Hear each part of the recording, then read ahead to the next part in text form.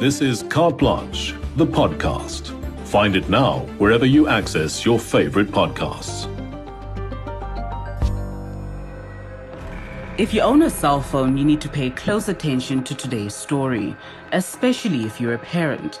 Like many, you're probably unaware that drugs have become freely available on popular mobile apps.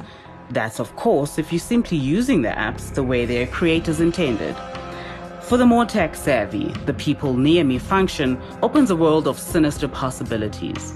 Derek Watts joins an elite crime-fighting team, crossing into this murky world. Police! Get down! Get down! Get down!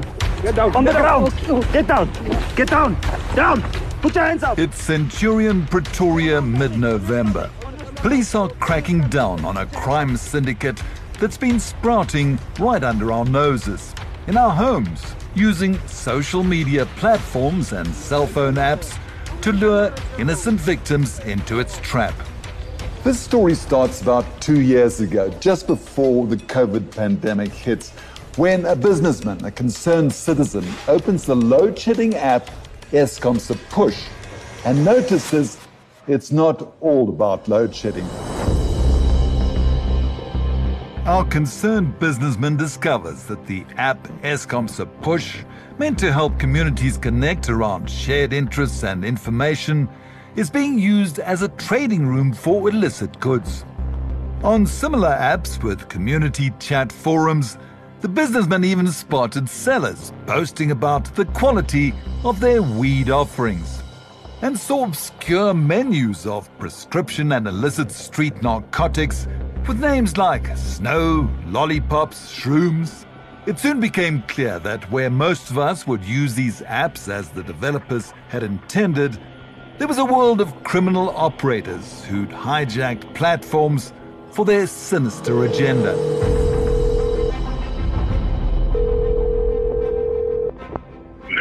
Is there a problem, Charles?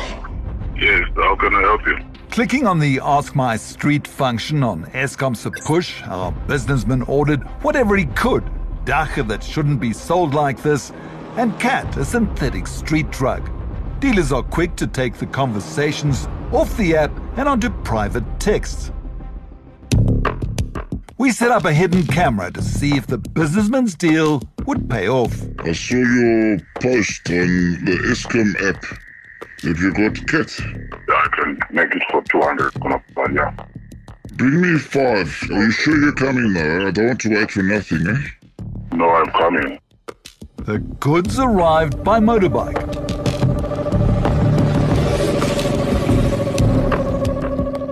I just bought this from a dealer. It's 1,000 rands worth of cat. It's a well-known street drug. It's 200 rand bags, so for 1 gram you pay 200 rand. It's 1,000 rand that is in For the that packet, eh? Yes, for the whole packet, 1,000 rand. An undercover policeman confiscated the drugs and logged the deal as part of the ongoing investigation. In his online trawling, our businessman had encountered a young woman we'll call Charity, who'd grown up in Joburg's Alexandra Township. My mom passed away while I was still young. My father, I didn't know anything about him. I was raised by my aunt. With minimal parental input in her life, Charity was desperate for friends. One day she nicked her aunt's phone to create a Facebook profile. She chatted on the old messenger app Mxit. I started inviting friends. And there was this other girl at school. She was big. She was in grade 11. And then she started being friends with me on Mxit. Every time when I go to school, she'd be like, come sit with us. A new friend soon invited her to a party, the affirmation she was yearning for. Once there, something felt off. For one thing, some guys were older and spoke in strange accents. They wanted to give me alcohol. I said no. And then they insisted. I got drunk. We were dancing and dancing. Another girl called Charity into a bathroom. Took out a small bag. I didn't know what it was. The next thing when I wake up, I'm in a strange room with this guy. I don't know really what happened, but something happened. The man had raped her and threatened her not to tell anyone. The drugs did their quick and devastating work. Soon her new dealer friend helped her get more. And then she introduced me to those guys again, Nigerian guys. And then they told me if I can bring small girls like me to them, I'll get more back for free. Charity became a runner with a sales target to reach. If she ran into debt, they'd make her pay it off in other ways. I'll sleep with them, their friends. And people will come and say, I want you to sleep with that guy. In Sunnyside, Pretoria, we met another young woman we'll call Faith. Now 18, she was also befriended on Facebook and invited to a party. I felt dizzy that time, and then I slept. When I woke up, I found my panty with blood. I was feeling pain. I was raped. And you were just 13? Yes, I was only 13. They took away my virginity that time. How did you feel? I felt guilty because I didn't tell my mom the truth. I told her that I'm going to sleep at my friend's. I didn't tell her that I'm going to a party. I kept on using drugs because I was trying to put the guilt away.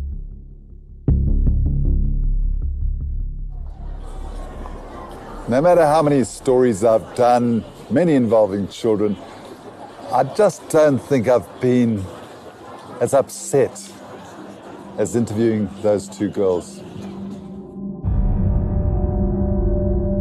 Our concerned businessman felt much the same way when his world collided with Charity and Faith's online. They'd been dealing for 5 years already. Hoping to help them, he turned police informant and helped kickstart a top-secret investigation into the criminals using social media and apps as their sales platform. The operation stretches across country boundaries and private business. We've seen some really horrific scenes, which is heart-rendering. We have come across some children as young, as you said, 12 years old, younger than that. Captain Dave Miller is the police spokesperson.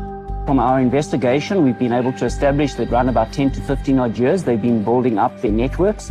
And with the boom of social media, every second child has got a tablet, has got a cell phone, has access to the internet. The team found they weren't dealing with the odd individual looking to make a quick buck, but an organized network that could provide their informant illicit goods from firearms to drugs to pornography, grooming children to do the drug trafficking and be trafficked. Remember, this type of crime is high profit, low risk, and it's very anonymous. Psychocriminologist Professor Christian Besaitenoot. I think the big thing that happened with drug dealing now online is that the risk towards the seller has reduced. The risk towards the buyer has increased. Now, the seller can be picky. He can follow people for a long time on social media. Investigators followed the anonymous online cat-and-mouse games between faceless personalities and saw that the online deals needed real-world wheels. E-hailing services are a lifeline for carless city commuters, but these apps in the wrong hands allow drugs to be delivered at your doorstep. So they love using Uber, Bolt. That's the way they get to you, and nobody's going to suspect the Uber. For years, nobody suspected Charity or Faith as they couriered drugs around. And now they use these children because they're not responsible. The police are not allowed, according to the law, to apprehend and to process the child up to prosecution under the ages of 12 years. So it's a non-risk for this person to use the child as a runner. It was brutal. They were invited to a so-called party, they were plastered with alcohol and drugs, and they were raped. Yep. That's also a typical process of what some of the human traffickers do. It's brutal. And then they've got it. Fake profiles, jumping between social media platforms, and using emojis to fool moderators. It seems that criminals are having a field day in cyberspace with little to no consequences. Pretoria University professor Sizwe Snail Kamtuze has just written the definitive textbook on South Africa's cyber law. With social media comes the phenomenon of anonymity. But trust you me, you are still leaving a forensic trail. If they do want to track it down, they most probably can. And this team really wanted to. Slowly but surely, the evidence mounted. Then it was D-Day, a sting operation to remove selected runners to further the broader investigation. Police! Hands up! Hands up! Hands up! Hands up! Police! Get out! Get out! Get out! Get out! Get out! Let it get out now! Get out! Sorry, sir. Sorry, I'm nothing. I'm not armed. I'm not armed, sir. Runners who'd unwittingly been talking to a police informant for months faced the moment of truth. Get out! Get out! Police! Police! Get out! Get out! Get out! On the ground! Get on the ground! A search of the car yields a bag of mandrax. I'm just an Uber driver. I had a client who said I must come and drop something here. What is this? No, that's for my... You see, everything is for your everything. No, honestly. Everything is yours. Guys, truly speaking. I know nothing about it. What's that song for? You are under arrest. Yes. For the possession of drugs. Yeah. Investigators take personal and work cell phones together with drug evidence. But runners are clearly only a start. The big question is, what will app creators do? Social media lawyer Diana Schwartz is also a child rights activist. In cases like Faith and Charity being recruited on a social media platform or app, could the owners, directors, developers of that app be prosecuted? They can be if they had knowledge of the circumstances that were occurring on the site and they did nothing about it. So if they are made aware of this app being used for drug running and they don't remove the content, they are guilty of a crime? Yes, certainly they are.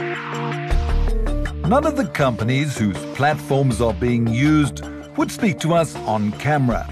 But in a statement, Uber said they were concerned because children under 18 have to be accompanied by an adult on rides. Uber met with the police after our request for an interview. Both said they worked hard to keep their platform safe and acknowledged it was difficult for a driver to identify a minor without asking for an ID. They said they'd cooperate with the police. As for Eskom's push, where the deals had started, its developers said they weren't aware of the activity on their platform, but were always taking steps to improve the app's automatic detection mechanisms and encourage users to report illicit or explicit content. But will it pay off? For our businessmen who helped Faith and Charity escape the syndicate, there's no time to waste. This is an ongoing war.